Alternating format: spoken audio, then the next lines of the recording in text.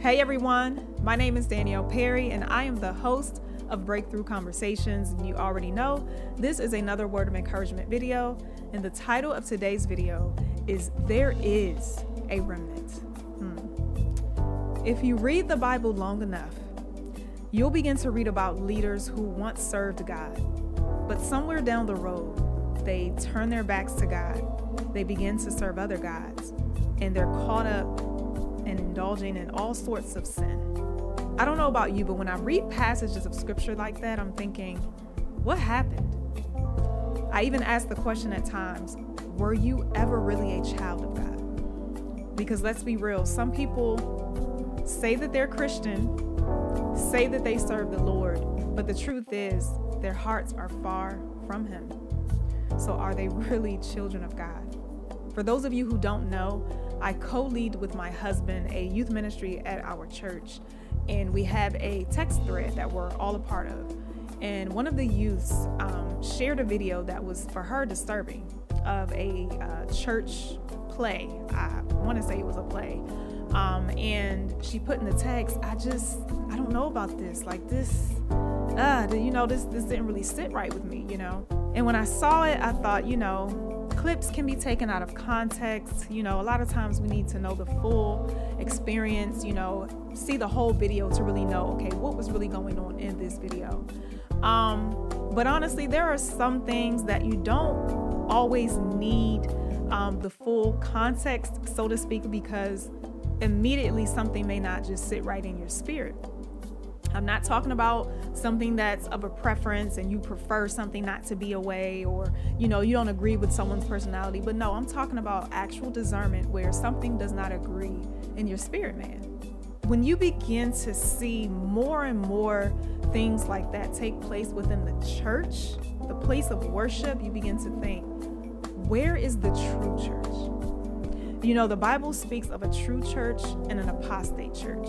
I encouraged her the best way that I could by letting her know, I know this may be discouraging, I know this may be disheartening, but know that there are true leaders out there who are doing it right.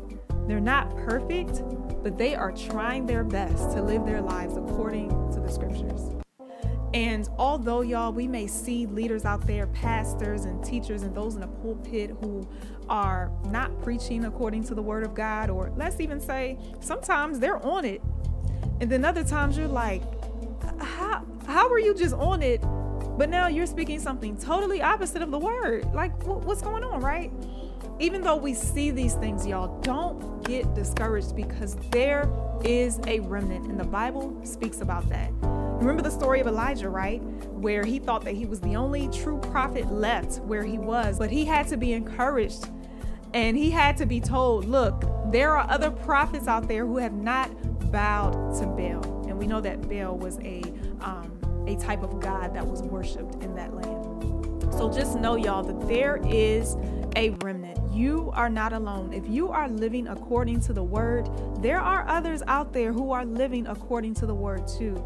And if you're not careful, you will begin to take on that Elijah mentality, and it can actually be a spirit of pride, because now you think that you're the only one that's living righteous. So let's be mindful of that. Let's be careful that we don't become haughty and, well, I'm the only one living right around here, because that's not true. The Bible says that there is a remnant. And guess what, y'all? A remnant may not be a large group of people, but there are people out there who are serving God like you. So I just wanted to encourage you with that. And also know another verse that comes to mind is that we must work out our own salvation with fear and trembling. We cannot rely on what we see, those things that are done incorrectly, those things that are totally opposite of the word. We can't allow those things to deter us from living right. Because, y'all, if we lived according to what we see happening, oh my goodness, we'll be all messed up. And maybe some of those leaders in the Bible, maybe that's how some of them were. They started to follow these leaders who actually weren't after God's own heart.